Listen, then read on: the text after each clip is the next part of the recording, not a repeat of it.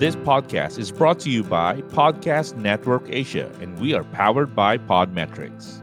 Podmetrics is a platform we use to get all the data we need for our show, from who listens to us all the way to where they are. Podmetrics takes care of all of that so we can make better content for you. You can even integrate Podmetrics with Facebook and YouTube so you can get more data from your live streams. So, if you're a podcaster or want to start your podcast, go visit podmetrics.co and sign up for free. Use our code DOGBehindHuman.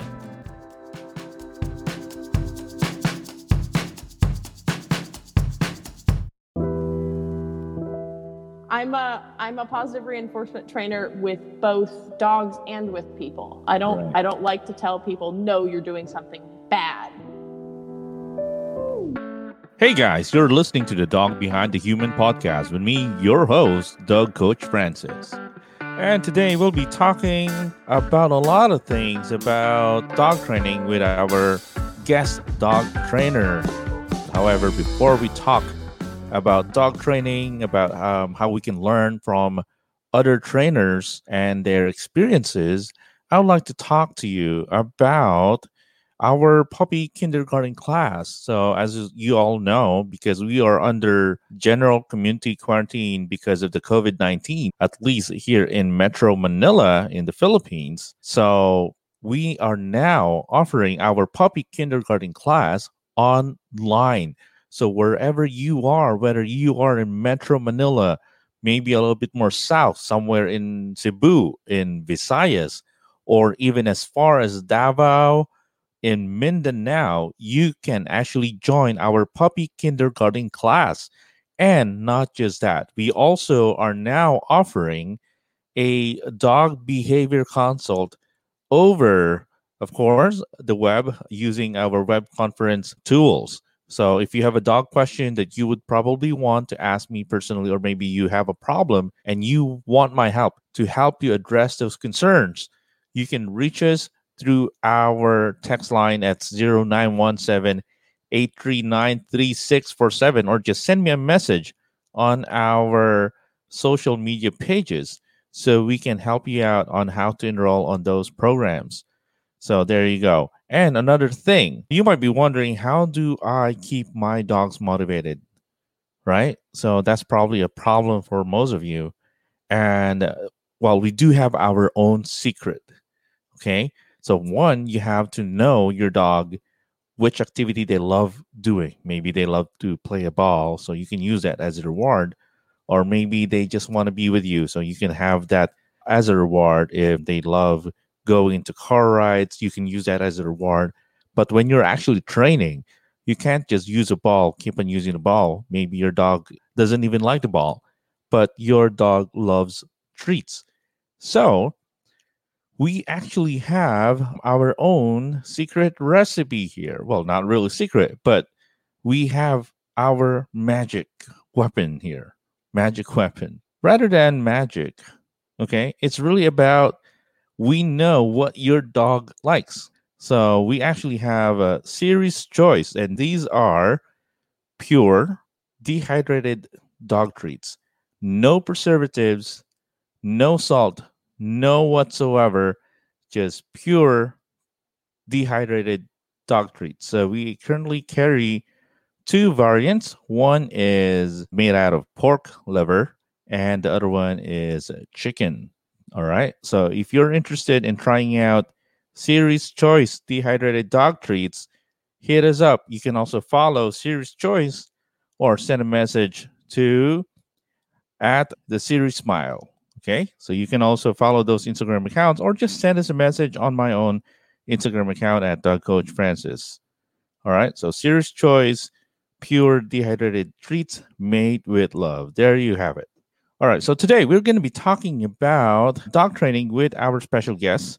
Like I was saying, well, our special guest is coming all the way from Auburn, Washington.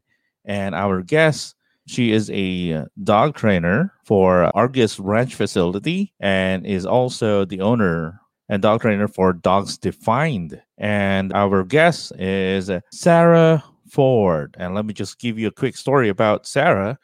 Well, Sarah has been a dog lover since she was a young child and took an interest in training when she got her first dog, a Pembroke Welsh Corgi, at the age of 8. After finishing college and pursuing a corporate job in the field of her degree, she returned to her true passion of dog training due to her adopted Thai dog, Pixel, who came to her with lots of issues, including dog aggression and reactivity. She realized dog training was her true calling. Pixel now competes in barn hunt and lure coursing and helps other reactive dogs alongside Sarah by working as a trigger dog during training sessions. After working through Pixel's behavior problems, Sarah became interested in the world of dog sports, namely dog agility. She had added two border collies, Quest and Arrow, to her crew. Sarah has been training dogs professionally since 2016 and is an AKC, CGC, and Trick Dog Evaluator. Her goal is to help dogs and people both understand each other more clearly for a better relationship. She has worked with student dogs from nearly every breed and is very flexible about making sure the training style she uses is a good fit for the dogs she is working with. And now, without further ado, let's call on our guest for today, Sarah Forde. Sarah. Hi, thanks for having me. All right. Well, Sarah, can you please introduce yourself to our listeners? Sure. My name is Sarah. I have my business is called Dog Defined. It's a private in-home training business. I also teach group classes at Argus Ranch, which is a dog sports and training facility in Auburn, Washington. I have 3 dogs myself. My oldest one is a mixed breed, and then I have 2 border collies. Cool. All right. Well, Sarah, I understand you're a positive trainer. Is that correct? Well, how would you describe your training style or your training philosophy? My training philosophy is I want the dogs that I'm working with to have fun as much as possible. I want to set them up for success. And I want to make sure that the bond between the dogs and their humans is as strong as possible. So, with that, I, as much as possible, avoid any negative associations that the dogs may build with things and opt instead for management so that the dogs can't fail and positive reinforcement to reward when they succeed. Cool. All right. Well, I've been training in the industry for more than a decade now. So, how long have you been training dogs? Close to 5 years at this point. Okay. And can you please share how you got started? What made you decide to be a dog trainer, or maybe were you doing something else before you just decided, you know what, I'm going to be a dog trainer? I was. I got a degree in college in business management with a focus in information technology. So wow. very different career path was where I thought I was headed. Out of college, I got a job at a Big 4 accounting firm. I did data analytics and did that for about 2.5 years. Office culture and kind of desk jobs aren't really my thing. I like to be up and moving and talking to people and doing things. So when I got a dog with a lot of problems, that's my oldest dog, my mixed breed, who I still have, I worked with a trainer. This was back when I lived in Chicago. So I worked with a trainer who used positive reinforcement, and I totally fell in love with dog training. Up until then, my training style was nothing really specific. It was just kind of whatever I had picked up from watching TV or reading books or things like that. So not particularly great, but I worked with this trainer in Chicago. He was wonderful. He gave me my start in dog training, and I ended up quitting my job in Chicago and moving to California and finding a trainer that I absolutely loved on Yelp and asked her if I could be her apprentice. So she mentored me and helped me learn the ropes of training, and then I started teaching private lessons and group classes out there myself as well. All right, awesome. Well, puppy socialization. I think this is something that we will both agree on how important it is for puppies, for pet parents. So I'd like to take Absolutely. your take on it. How important is puppy socialization for you? Oh, so important. With puppy socialization, I think that one of the things that a lot of people miss out on, especially new dog owners and people who, especially people too who haven't had dogs with problems before, where they think, oh, all puppies are just clean slates, etc., is two major issues. One is in the United States, especially, and I'm not sure how it is in other countries, but the culture in the United States is a lot of dogs are public property. If you see a dog, you can run over and pet it and love on it, and it should just be perfectly behaved and love you back and all this stuff. So, as people are socializing their young puppies, a lot of the times what they'll do is they'll let that puppy see a person, drag their way over to them, or see a dog and drag their way over to them, jump all over them, tangle up the leashes if they're playing with the dog on leash, and get really frantic. And then when the dog is not a puppy anymore, when they get to like 6 to 10 months, then they go, my dog's jumping on everybody, and my dog is barking and pulling towards every dog that they see, and all this stuff. And the foundation for that was the fact that during puppyhood, they let their puppy pull towards other dogs and pull towards other people and get the huge environmental reward of getting to go and interact with those things. Mm-hmm. So that's one kind of big area that I really wish could be changed for a lot of people, how they raise their puppies to set them up more for success. And then the second area is kind of outdated veterinary information that Mm-hmm. dogs shouldn't go outside at all until after they've finished all of their shots, or else as soon as they touch the ground, they're going to burst into flames of parvo and die. Right. People get really dramatic about, oh, I can't even take my dog into the backyard because he doesn't have all his shots yet. So Mm-hmm. I'm having him potty on pee pads in the house and things like this. And we have to really think about, like, if you think about it with children, for example, children aren't usually done with all of their childhood vaccinations until the age of 6. It would be Mm-hmm. absolutely insane to keep a child in the house locked up until the age of 6.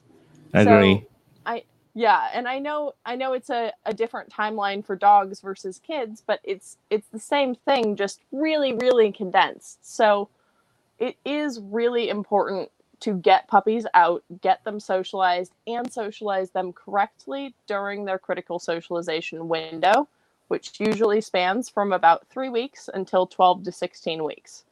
So, with that, what I think socialization should look like is it really should be different for everybody. Mm-hmm. My dogs, I want them socialized so that they are excellent sport partners, so that they're really good competitors, so that they're confident hikers, and so that they're good family pets. That's not everybody's goal. Some people Mm-hmm. just want their dog to be a good family pet. Some people just want their dog to do sports and don't really care about their behavior around the Mm-hmm. house and things like that. So really kind of building a socialization plan that's tailored to the individual dog, and going, oh, well, yeah, eventually I'd like to take my dog to an outdoor patio for dinner once COVID's over, Mm-hmm.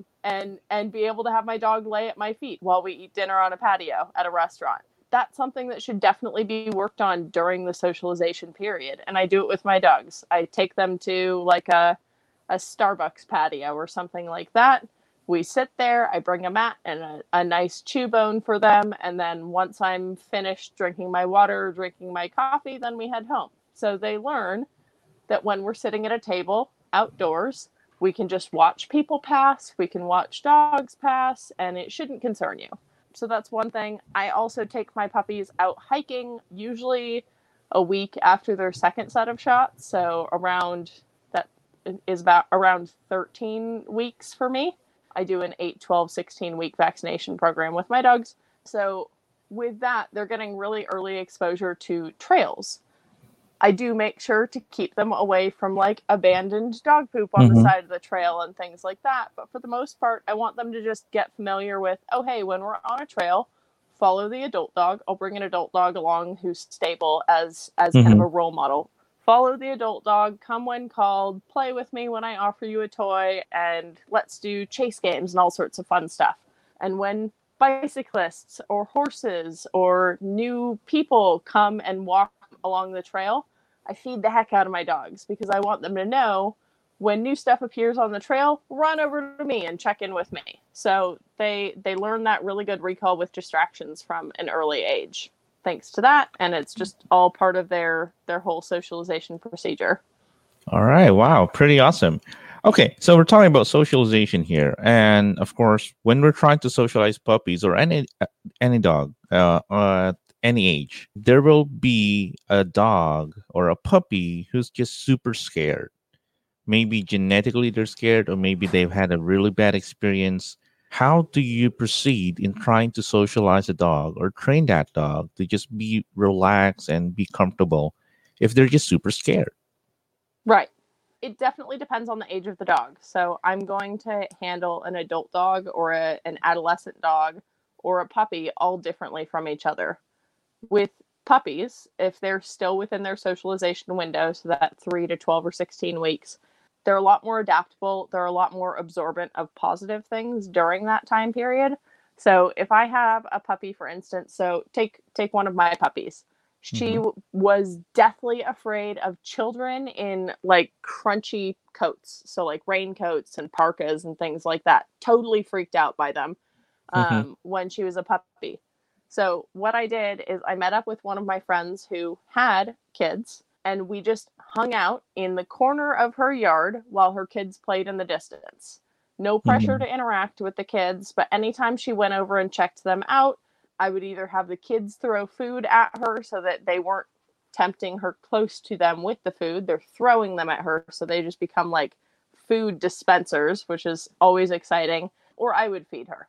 So there's a concept in early childhood play called parallel play, which Mm-hmm. is instead of putting a bunch of children in a room and kind of letting them duke it out with nothing for them to interact with, it's usually better to get less antagonistic play if you give the kids all something to do. So coloring books or Legos or a play Mm-hmm. structure or things like that.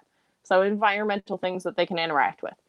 That's a pretty similar approach that I take with dogs, with puppies who are having fear issues or over arousal issues with things like kids or other dogs or things like that, where basically, hey, that thing is in the distance, the kid is in the distance, those kids are doing their own thing. Don't worry about it because over here we're eating kibble out of the grass and that's Mm-hmm. so fun. Or over here we're playing with a tug toy and that's so fun. So that's how I start to build confidence around scary things for young puppies. With an adolescent, we might be dealing with a secondary fear period. If I have a dog who goes from being totally okay with something to being suddenly super freaked out with it in adolescence, I usually will assume it's a secondary fear period that they're going through. So, example of that with my middle dog, he became absolutely petrified when he was 9 months old of elderly women in parks doing Tai Chi. It had to be all of those things. So so, those are the triggers. yes, so it had to be, and it had to be all of those triggers together. He was fine with people in parks. He was fine with elderly people. I didn't see any people doing Tai Chi who weren't in parks, so I can't speak on that. But it was really that combination of things that caused a trigger stack large enough that it made him fearful towards them. So what I did is I tried working on it with what I'll describe I do for adults, and it was getting worse for him. So I said, you know what? Forget it. We're going to scrap this and I will come back to it in 6 months. Mm-hmm. 6 months later, we came back. By then, he was out of his secondary fear period.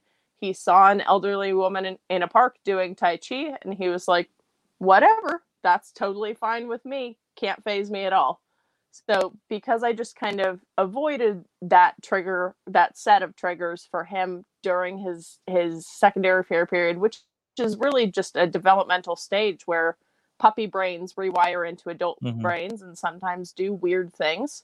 It let his brain kind of mature without being concerned about it during that maturation period. And then he learned that it wasn't really a big issue. So avoidance during secondary fear periods is my go-to route. And then for adult dogs who are fearful towards things. So I'm working with a dog right now on nose work, Mm-hmm. and she's pretty nervous of new environments and new things. So one of the things that I'll typically do if I'm working on getting dogs over their fears, if it's environmental fears or things like that, is I'll go to a pretty mild environment, so a park or a field or an empty shopping center or an empty parking garage, something like that, where there aren't going to be a whole lot of things going on. And we'll just sit there for a while, and sometimes I'll feed them treats. But for the Mm-hmm. most part, it's just about, hey, you want to watch the world go by? We're going to watch the world go by right here. You're going to get Mm-hmm. some food sometimes, and then we're going to go.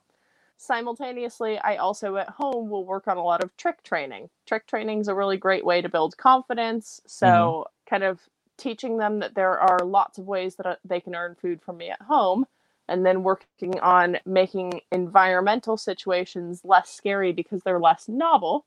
They become Mm-hmm. more habituated to them. Once they get to the point where they go to a park and they're like, yeah, we're at the park where we just sit and eat food and do nothing, and this is cool, then I'll start combining them and go, hey, can you do some tricks at the park? And if you do tricks at the park, then you get such exciting things.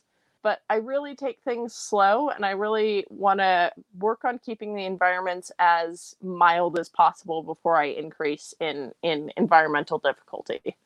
With generally anxious dogs, so dogs who are kind of scared of their own shadow and just as afraid at home as they are out and about, then medication is often a really good way to help the dogs just feel more comfortable with themselves. Some Mm-hmm. dogs can fade off of the medication later. Some dogs do better being on the medication for their entire lives. But either way, my goal is really just to make the dog more comfortable living and Right, right, experiencing their world. right. So you mentioned about medication. I've been wanting to try that route for the longest time, but I just can't get my hands on those medications. And I'm not even, well, I'm not a vet, so I'm not licensed to hand out prescriptions, right? So however, when it comes to those medications, I've had webinars, trainings, I attended all the education that I need to get to know more about that. However, I've never really implemented that. And if you check out the internet, like go onto Amazon or any shipping site out there, they would probably just prescribe some herbal products, those kind of stuff. So I'm just really curious right now. What are those stuff that you're giving as meds? Do you personally prescribe it, or do you need a vet I'm to help you prescribe that I medication? am So how I does it am work? not a yeah, I'm not a veterinarian, so I can't give or kind of recommend for certain medications. However, there are a couple herbal supplements that I found work really well for Hmm. reducing anxiety in certain situations. So with reactive dogs, there's a medication or a supplement called L-theanine, which is an amino acid extracted from green tea. I've had great results with that with my own reactive dog as well as with many of my clients. So that's one that I'll often consider, and kind of making sure to get the dosage correct and the delivery method correct is also important as part of that. But then if I have a dog who L-theanine isn't working for, then usually the next kind of route that I'll take with those dogs is fluoxetine, aka Prozac, in Hmm. which case they need a veterinary prescription. Hmm. So for cases like that, I'll basically just say to the client, hey, I think your dog would benefit from Prozac. Go ahead and set an appointment with your vet, ask them about it, see if you can get your dog on that. It usually takes X amount of time to take effect, and let's see if it can help your dog get past the problem that we're working on. So Hmm. it's less of me prescribing it and more of me just recommending that people pursue that option with their veterinarians. Right, right. So that's very important for trainers to work hand in hand with our counterparts in the veterinary community, right? So Totally. now we're talking about cases that you've handled, right? I'm pretty sure there are really easy cases and there are the harder cases. However, in your career, what was, or at least what is the hardest case that you've ever handled so far? That's a kind of difficult question. I would say that the hardest, the cases that have the most difficulty with are the ones where owners don't necessarily follow along with the plan that we build for the Mm-hmm. dog. All right, all right, Um, I understand. so cases where owner follow through is not the best, and they're potentially continuing to unintentionally sabotage their dog's Mm-hmm. progress. Those tend to be a little bit more on the challenging slash frustrating side. In terms of like behaviors themselves that were particularly challenging to fix, one that comes to mind was a mini Aussie who had a really bad demand behavior problem. He absolutely would not stop barking. And it was a combination for him of excitement and fear, and I want you to throw the toy and I want you to throw food, but please don't touch me. So there were a lot of emotions being built into this. And since barking is an arousal building behavior, it's something where he was just continuing to work himself up more and more into a frenzy. So, since his demand barking behavior was so strongly reinforced by his owners in the past, kind of trying to wait him out and then going, he's been barking for 10 minutes. We just need to get him to be quiet, and throwing the ball. Mm-hmm. We had a lot of work to kind of break down that really strong barking behavior. So with him, what we ended up doing was we taught him a new demand behavior, which the behavior he offered the most readily was backing up. So what he would do once we kind of worked through it and got him to the point where he was doing his new behavior consistently was when he wanted something, instead Mm-hmm. of barking at the person, he would come up, he would poke them on the knee with his nose, and then he would back up really quickly, which it looked really weird, but it was a really clear way for him to communicate, hey, I want that toy that's in your hand. Hey, I want you to toss me a treat. Hey, I want you to pet me or take me on a walk or something like that. And so by giving him an alternative behavior that he could do that got more highly rewarded than the previous one of barking, it gave him a way to communicate with his people that didn't annoy them, that got him better results, and that kind of made everybody happy. So that was a fun one. Are you a big sports fan? If so, make sure to listen to Off the Record with me, Migs Bustos. Together we'll get up close and personal with the biggest names in the sports industry. Check it out after listening to this episode. Off the Record is available on Spotify, Apple Podcasts, and all other major podcast platforms thanks to Podcast Network Asia. Catch you guys on my show. All right. So obviously, you've been doing a wonderful job trying to fix those issues with reactivity and socialization. And let's face it, sometimes we get compared to a famous dog trainer on TV, right? So my Oh yeah. question is, have you ever been called the dog whisperer at some point in your career? Oh, all the time. And I have clients who come to me and they're bursting with excitement and they go, "Oh my gosh, you're just like the dog whisperer. I watch him on TV all the time and practice all the stuff that he does with his dogs." And when I hear people say that, as easy as it is to get frustrated with, "Oh, they shouldn't be listening to that person and he doesn't know what he's talking about and all that stuff." I just appreciate the fact that they are trying. They're trying to do their best. That's kind of how I got started was watching shows like that. And so I work on kind of gently trying to point them in the right direction and showing them, "Oh, hey, if you want your dog to stop doing something, here you can do this," instead of making it sound and jabbing them in the neck. So Right. by kind of gradually showing them, like, let's do this instead and see how it works with your dog, I find that it has better results with people who enthusiastically are trying to, make the comparison between me and celebrity trainers and things like that, than going, "Oh no, don't compare me to him. He's bad and evil and hurts dogs." Because I'm a positive reinforcement trainer with both dogs and with people. I don't Right. I don't like to tell people, "No, you're doing something bad," because then Hmm. people go, "Oh no, I don't want to tell my trainer anything now because she's just going to criticize me and tell me I'm bad."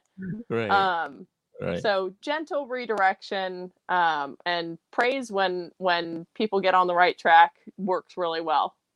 Right. Yeah. So for the listeners in this podcast, guys, all right. So we're not trying to diss. Let's just say the name because everybody knows him. We're not trying to diss Cesar Milan or the his prodigies or whatnot. We're just educating people of how we do it and how we prefer to do it, right? And well, I'm not sure if you've noticed, but I've been following his work. I mean, he is a great guy. He is still a great person. We might have differences in training style, but one thing that I notice is his style has changed tremendously when he first went out on TV. He is It actually has. changing into a more positive approach of training dogs, and I just find it really just amazing that hey, it's catching up, right? So there's the movement coming on, and hopefully he can also help probably promote what we do and at least how we prefer to train our dogs. We're not saying, guys, that he's totally wrong because punishment does work, right? It Let's does. face it. It punishment does work. However, if you're going to be using punishment as your baseline, then definitely there's going to be a problem in the future. It will have its drawbacks, right? It's like a ticking time bomb, as most trainers would say. All right, so there you go. So you've been called that name. I've been called that name, and that's why I changed the branding into Dog Coach Francis, which is my name, because I believe that what we do is really more on coaching people and their dogs and how to live a healthy lifestyle, how to have a perfect relationship, and try to understand each other. Right? Okay, so Totally.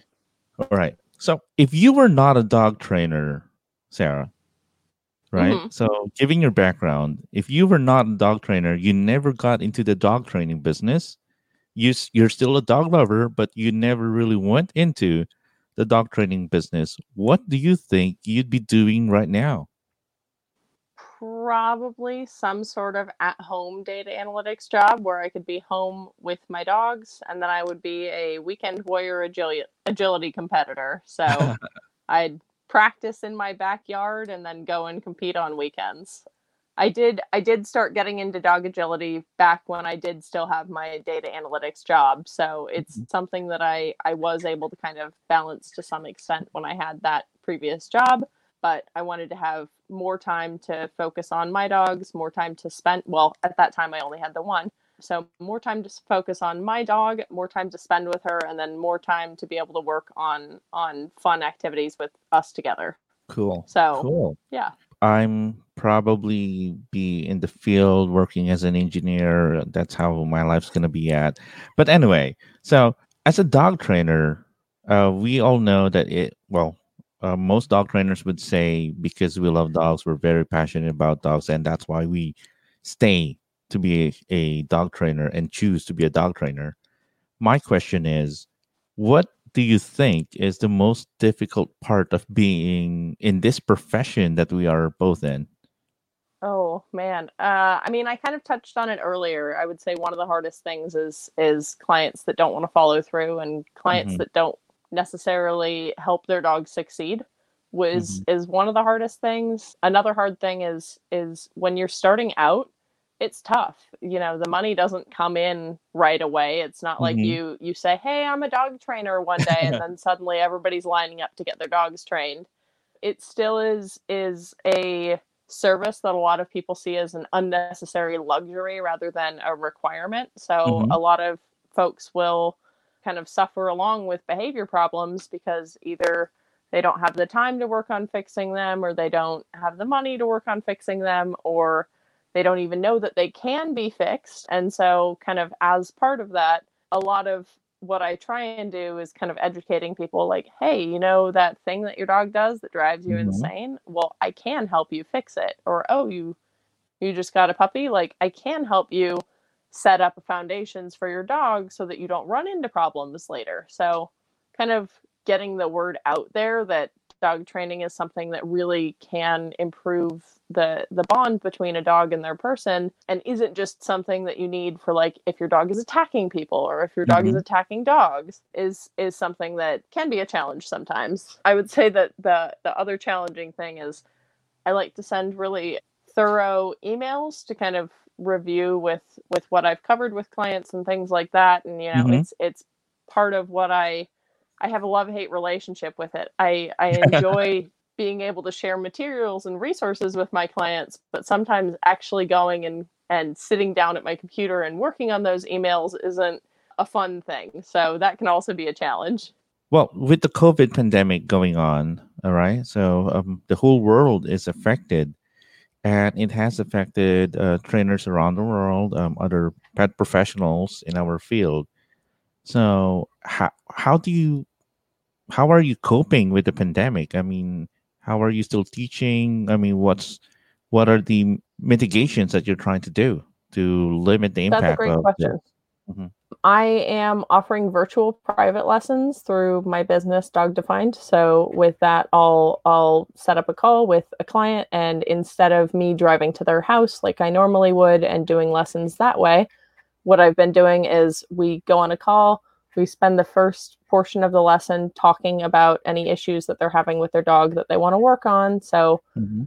better focus or having their dog not run away from them or dog reactivity or things like that. I go over some of the exercises that we're going to do, and then I will grab one of my dogs and show the exercises. So I'll demo the Mhm. behavior and how to teach it with one of my dogs, and then I'll let them practice with their dog and kind of coach them through it. So, oh, hold your hand a little bit differently here. Oh, you should be timing your yes for a little bit earlier. Oh, you should be feeding them in this way to help them learn a little bit better. And so it's not quite the same as working with clients in person, but it's something that's allowed me to still be able to work with people and see people even despite the pandemic. And one of the additional benefits of it is that I'm now able to work with clients from all over the world instead of Mhm. just ones that are local to me.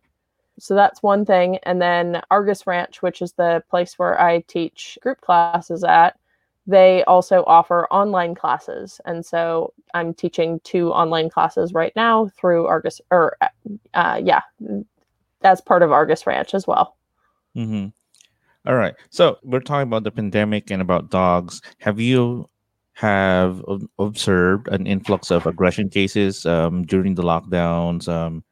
What do you think is the effect to the dogs because of the lockdown, because of the pandemic that's going on?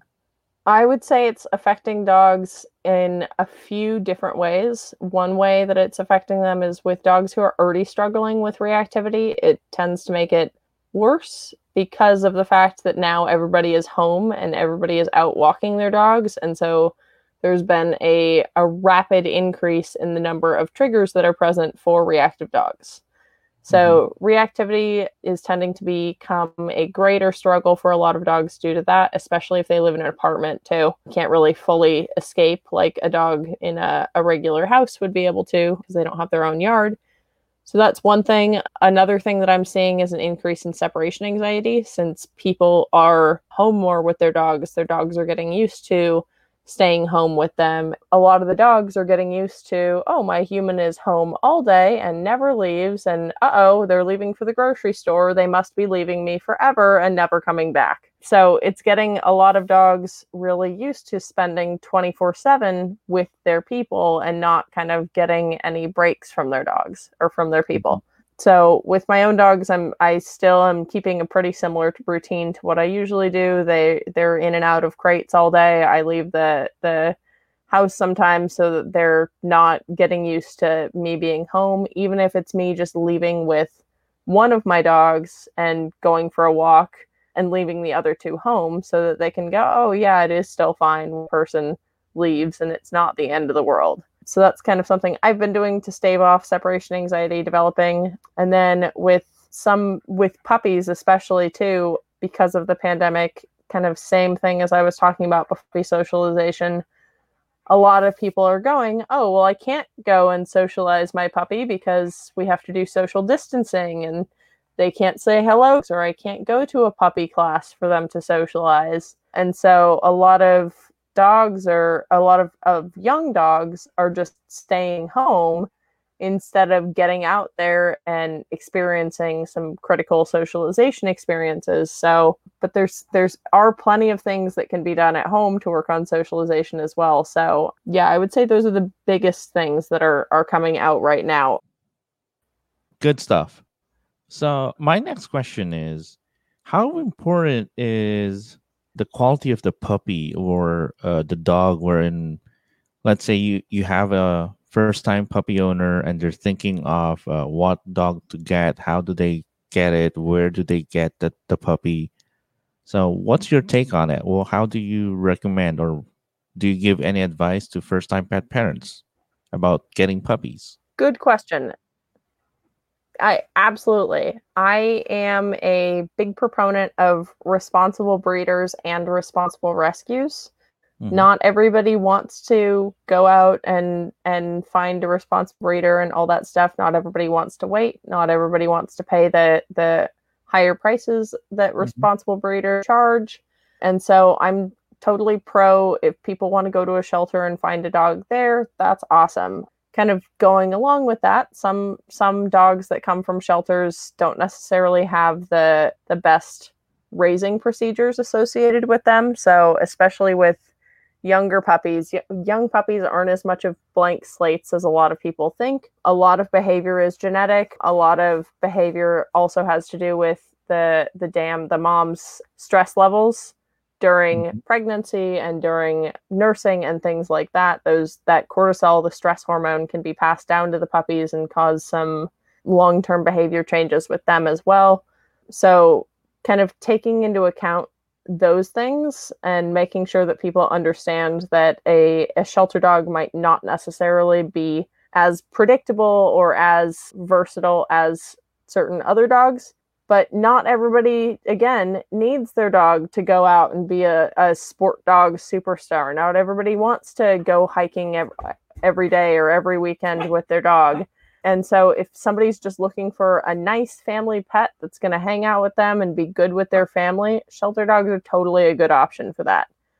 However, if people have situations where they have kids or they have specific goals for their dogs, they want to go hiking, they want to do agility, they want to do therapy work, things like that, I do tend to recommend finding a responsible breeder and going that route for situations where you have specific goals, just because it gives owners a higher chance of achieving and succeeding at those goals. So I mentioned before, I have my oldest dog. She is a meat trade rescue dog from Thailand. She came to me with a boatload of behavior issues, and a lot of those behavior issues actually stem from a physiological issue, which she has a kind of messed up neck.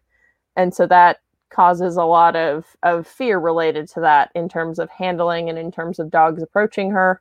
It also makes it so that I can't do certain sports with her because it hurts her. So because of that, her background and her life before she came to me kind of made it so that we can't reach the goals that now I have with my dogs.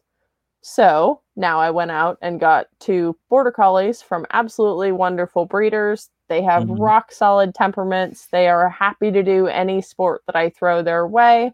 And they are all of the things that a border collie should be. They're weird and funny and engaged with me and love to play and love to work. So there you go. There you go.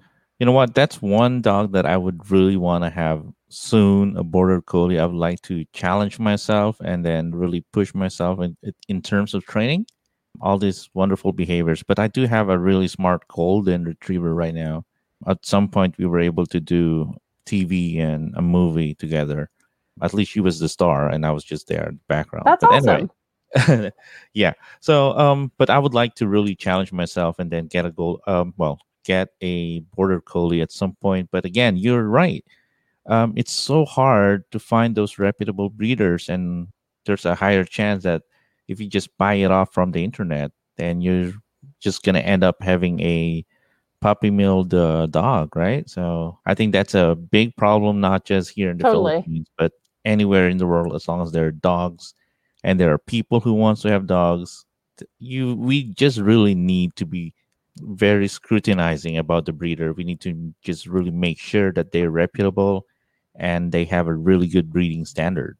All right, so moving forward, so when it comes to what's next for you? I guess that's my question. What's next for you, Sarah?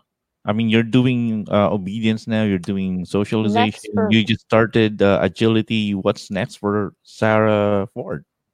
I would say kind of drilling in with my own dogs on focusing on getting them some titles once shows start opening up and being safe again. I'd like to get some more agility titles on them, as well as nose work, rally, disc, obedience are kind of where we want to get started with. Barn hunt as well as something that we're working on. So that would be my goals for my personal dogs. In terms of goals from a business side, I would say just kind of getting my name out there and getting more local clients is a current goal of mine. I just moved to Washington in February and started my own business when I moved. And of course, the timing worked out that as soon as I got here and started my business, boom, coronavirus hit. So it kind of hindered my ability to be able to work with clients in person. So as things start to settle down, which unfortunately I don't think is going to be for a while, especially here, as things start to settle down, I think that working on marketing and working on really kind of getting my name out there so that I can network with people locally is going to help so that I can get out and help more owners and their dogs in my area. All right. Maybe a final word. What's your?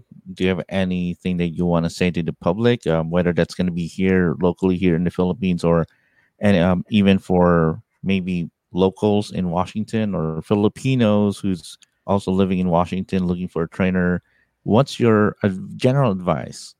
Sure. I would say that my general advice is dog training should be fun. If you're training your dog and you're not having fun or your dog's not having fun, try something else. There's always ways to kind of adjust your training and make it easier for you or make it easier for your dog, but it shouldn't feel like you're trying to push a giant boulder up a hill or something like that. It should feel fun and ideally easy as well. So the more fun you're having, the more success you'll typically have with your dog. So yeah.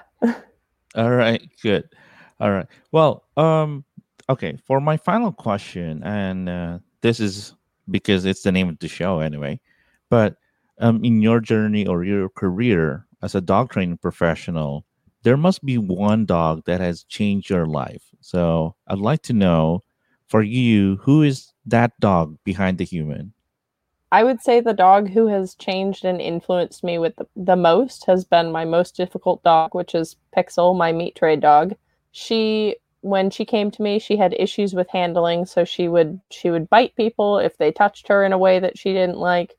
She had a lot of issues with dog aggression and dog reactivity, so if she saw other dogs, she'd out and bark and growl and lunge, and among other issues. She had other issues as well. So having her be my, what I call my crossover dog, where she took me from using harsher methods like choke chains, collars, to using more positive reinforcement. She's been really influential on my training journey, and I would not be where I am today without her. So as much as she sometimes still is a pain in my neck and keeps me on my toes with some of her antics, a wonderful dog to live with and a wonderful dog to learn from. All right. So I can't thank her enough. All right. Well, I'm pretty sure. I'm pretty Thanks. sure she loves you back, and good luck on your journey moving to Washington and then starting all over. Wishing all the best for you and health for you and your dogs.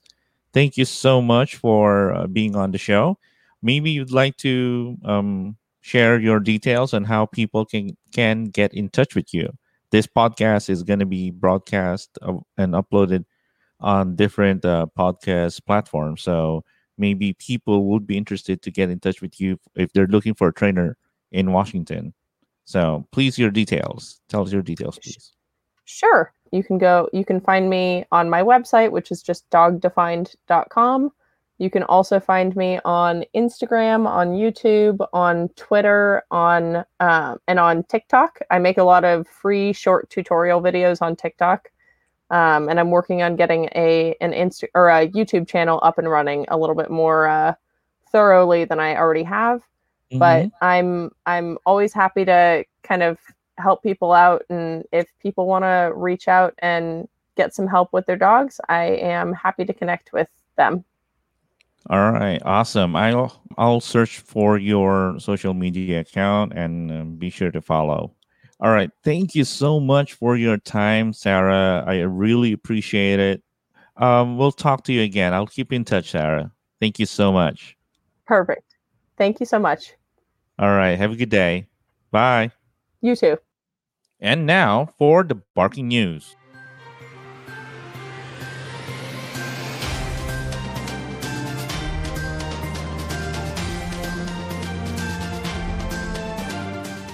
Orlando Bloom reveals his dog Mighty is missing. In an article posted on people.com, says that Orlando Bloom is searching for his canine companion.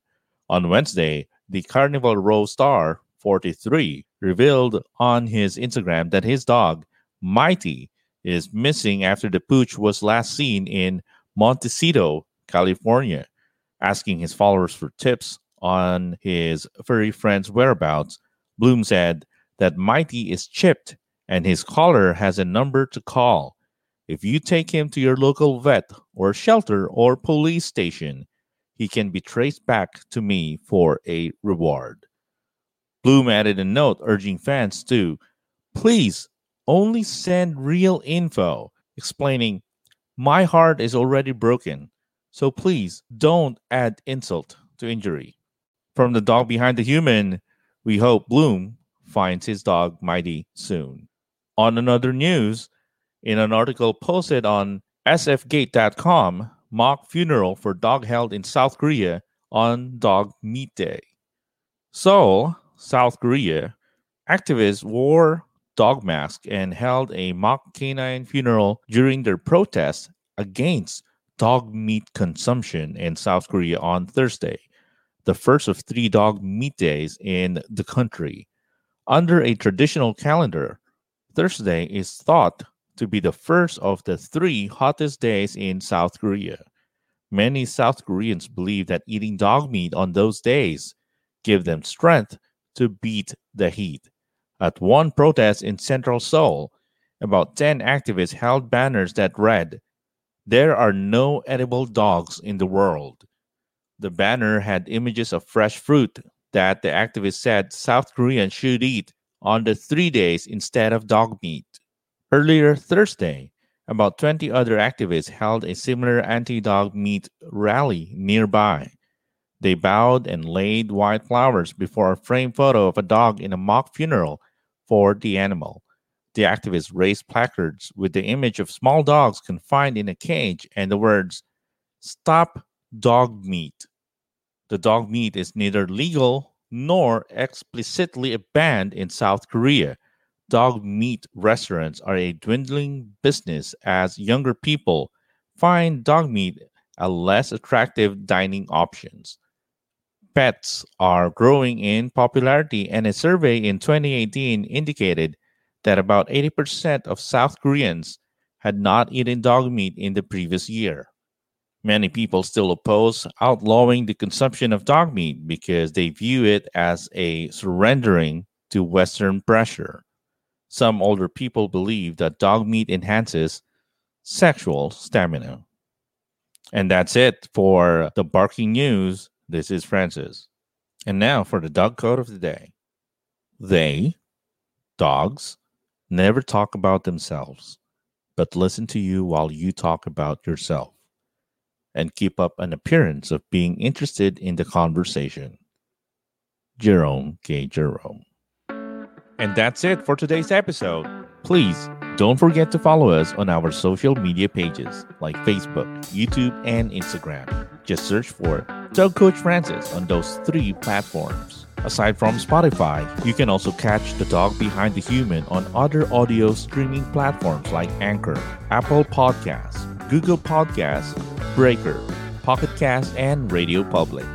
Again, this has been your host, Dog Coach Francis, and like I always say, keep healthy, keep safe, and don't forget to pet your dog.